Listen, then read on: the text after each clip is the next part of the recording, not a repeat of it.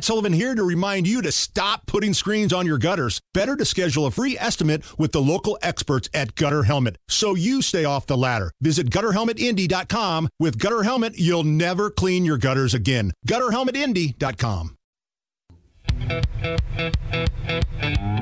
You're listening to the Hammer and Nigel Show. Yeah, my name is Nigel. Guy Relford is 2A attorney, licensed firearms instructor, is filling in for Hammer. And usually when you fill in, we do a couple Ask the Gun Guy call-in segments. Absolutely. So I love the floor doing is this. yours. You got the names in front of you there. We got a full load here. I do. And by the way, we have 3 people on hold named Chris. So when I say, Chris, you're on the air, you may or may not be you. And with that, we'll go to Chris. Welcome to Hammer and Nigel, man. What do you got for us? Am I the right Chris? You are, Chris. You are Chris number 1. You bet. All right, very good. Hey, my question deals with generally like trading guns between private owners. Yeah. I have a shotgun that my wife really can't use. It's too big. It's one of those like AK semi-auto shotguns. Oh yeah, Too like a big for Sega her. or something. Yeah, too big for her. So I want something else, and a friend wants to trade with me, and I just want to find out what the legalities are of that, and I'll hang up and listen to your answer. Sure, Chris. Thanks for calling. Yeah, I mean, totally legal in Indiana. You just simply can't transfer a firearm. So this goes to both of you, if you're going to swap firearms, to someone that you know to be ineligible to buy their own gun from a dealer for reasons other than age. So you can't, give a gun to someone, part of a trade or a sale or any other way, someone, you know is a felon or it has a domestic violence order of protection against them, something along those lines. Other than that, if it's someone that, as far as is totally lawful to possess a firearm, you can do that. And it's totally legal in Indiana. And by the way, we don't have gun registration in Indiana. So some people say, well, if I swap a gun or I sell a gun, do we have to go down to the police station or send something to the state police? There's no requirement along those lines either because we don't have, quote unquote, registration in Indiana or at the federal level. Let's go back to the phone lines. Renee, love it when our lady callers call in. Renee, welcome to the Gun Guy. Or it's not the Gun Guy show. It's all right. It's Ask the Gun Guy on Hammer and Nigel. So welcome. What do you got for us? Well, hello. My question is, I read over earlier this week that in Minnesota, they're getting to legalize recreational marijuana on August 1st. But they're also talking about taking away or restricting your 2A rights by you can't have guns or ammunition. So I'm just curious, how does that actually work? It is such a good question, Renee, and thank you so much. Well, what she's saying is that she's 100% right as far as the foundation for her question, which is that and this is the answer to the question. If you are, according to federal law, if you are a user of or addicted to any illegal drug, you cannot possess firearms. A user of or addicted to. Okay. Marijuana is still a Schedule I drug under the 1970 Controlled Substances Act, which is the federal law that defines illegal drugs. So it is actually in the highest schedule in terms of addictive with no beneficial effects, which of course is ridiculous when we're talking about marijuana. It's right up there with cocaine and meth and other ridiculously more harmful drugs.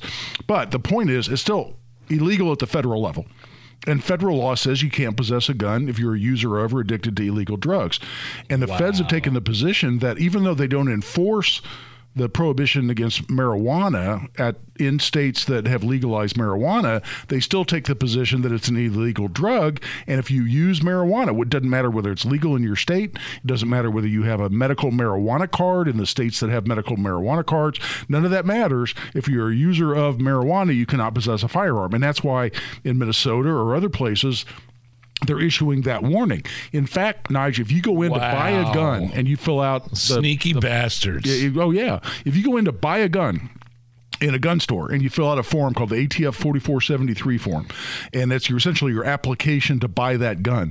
One of the questions, once you start answering questions after you fill in the identifying information and whatnot, it says, have you ever been convicted of a crime for which you could have been sentenced to more than a year? That's a felony. So you say no. The next one down says, are user of or addicted to any illegal drugs? And right below that it says this includes marijuana in those states where marijuana is legal. So I tell people all the time, and I've told folks working to legalize marijuana in Indiana, hey, look, do I think marijuana should be illegal? Of course not. It's ridiculous that it is. At the same time, people need to know, as long as it's illegal at the federal level, you're essentially relinquishing your Second Amendment rights if you are a documented user of marijuana. Wow. Yeah. And so what if you check no, but you get busted? Well, then you lied on the form, and that's 10 years in prison. Wow.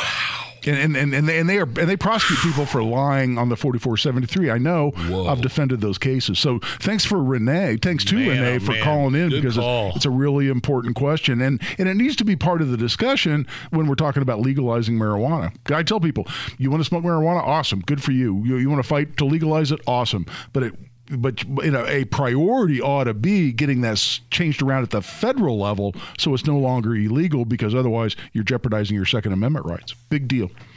Back to the phone lines, and Jim has called in. Jim, welcome to Hammer and Nigel, man. What do you got for us? Thanks, Guy. Hey, listen, I am a first-time gun buyer, and I bought a pistol in April 26th, and I still haven't got my registration for it. And I'm just wondering what the hang-up would be. Well, yeah. We don't have registration, Jim. So you haven't gotten approval from the gun store to transfer it to you? That's correct. Yeah. Okay. Yeah. Well, and see, that's what happens here, and it goes back to the process I was just talking about with Renee.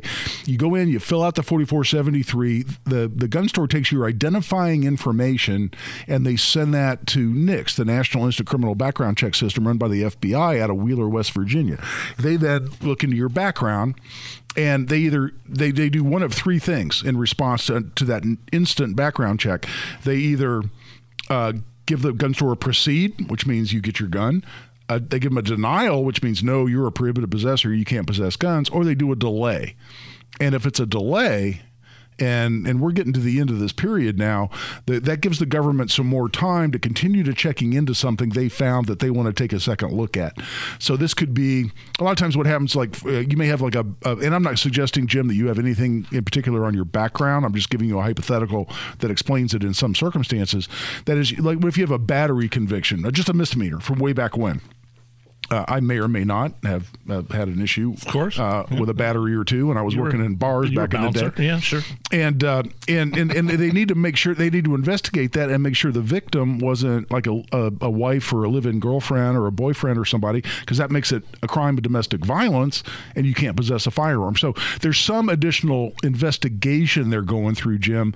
After a certain amount of time, and this has been lengthened recently under some circumstances through this so-called Safer Communities Act that was just passed last year.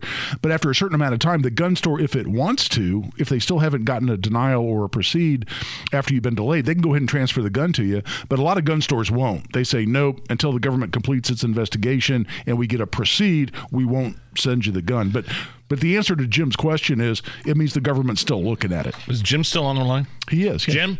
Hey, Jim. Yeah. What? How old are you, man? I'm 74. Why did you just now decide to become a gun owner? Have you watched the news lately? Completely understand, Jim. What a perfect answer to that. What a perfect answer to that question. I just don't trust anything anymore.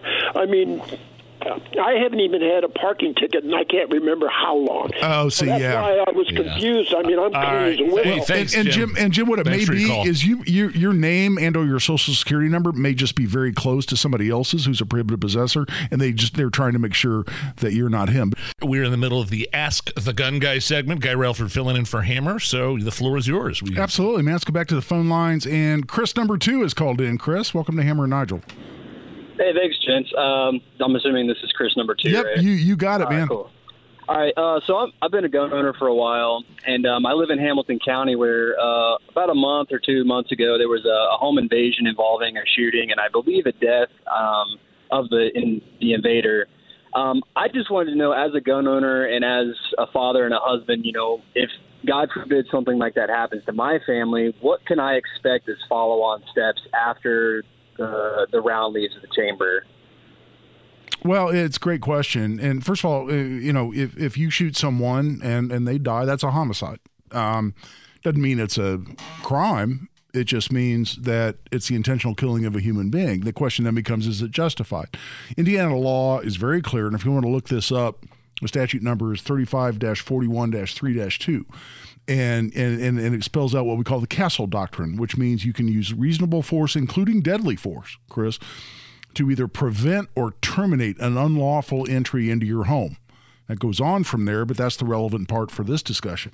So if you're justified because you're terminating an unlawful entry into your home, then the police very quickly are going to determine that you were justified. The question becomes, what should the immediate aftermath look like? Do you want to give a statement to police immediately after you've been through what may be one of the more traumatic things that's ever happened to you?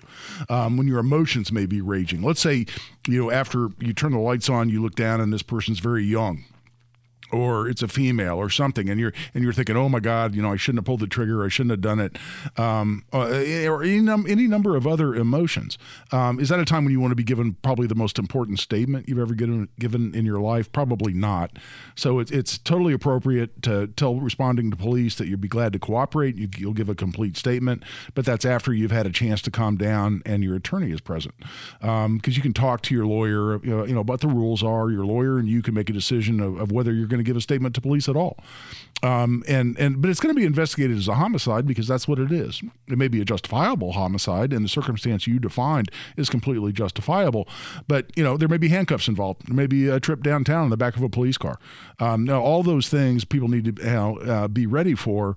But if you're justified at the end of the day, it'll work out just fine. I've now represented 7 people that have taken a human life in lawful justification for either defending themselves or defending a third person, and they all slept in their own beds the night after it happened because police were able to put that together and responded appropriately. And there in Hamilton County, I mean, you're dealing with some really excellent police departments, whether it's Carmel or Noblesville or several others, and a wonderful county sheriff in Dennis Quakenbush who understands our gun laws better than most law enforcement. So you're in fine shape there too. About 2.5 minutes here. Yeah, let's go back to the phone lines. Meredith's been on hold for quite a while. Meredith, welcome to Hammer and Nigel.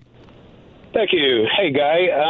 You listen to the news and all you hear is about another crazy shooting someplace, and all they talk about is assault weapon. Is there such a thing as an assault weapon? Well, yeah, it's a great question, Meredith. I mean, assault weapon, quote unquote, is a made-up political term that's designed to demonize the largest group of modern sporting rifles and the most commonly owned rifles in America. So it was certainly created not because it's a legitimate term that describes any group of firearms, but because it sounds scary, and people who despise your Second Amendment rights made up the term. Since then, I mean, we can't really say there's no definition for the term, because in the so-called assault weapon bans that we had, for instance, at the federal level from 94 to 04, and that various states, a dozen or so states have passed so-called assault weapon bans at the state level, they're able to define them. They'll say it's a semi-automatic rifle with a detachable magazine that has certain scary features. And then what they're doing now, and this is the assault weapon ban, quote unquote, that passed the last Congress in the House, didn't get a vote in the Senate. They describe it generically, and then they go on to say, including these makes and models, and they list like pages and pages. Wow. The SIG 556, this gun, and the Wilson Protector, and they just go right down and name them by make and model. So they can come up with a definition, but the origin of the term is a completely made up political term that real gun enthusiasts don't use, because it's just a political term intended to try to demonize a whole class of firearms. Time for one more here. Got one more. Chris, our third Chris, wanted to get to you, buddy. So my question kind of goes with Chris number 2. So I've carried now for about 15 years. Thankfully, I have never had to use it, pull my firearm out, nothing. But a question I've always had is, when is it legal or illegal to, I guess, have to pull your firearm out if there was a scuffle or somebody was in your face? Or, yeah, I'll tell you, we got about 15 seconds, Chris, and so I apologize. We don't have a lot of time, but I'll tell you this. Basically, you have to be defending against serious bodily injury or the commission of a forcible felony. It's a lot more complicated than that, but that's all I've got time for right now. Much more to come here on the Hammer and Nigel Show.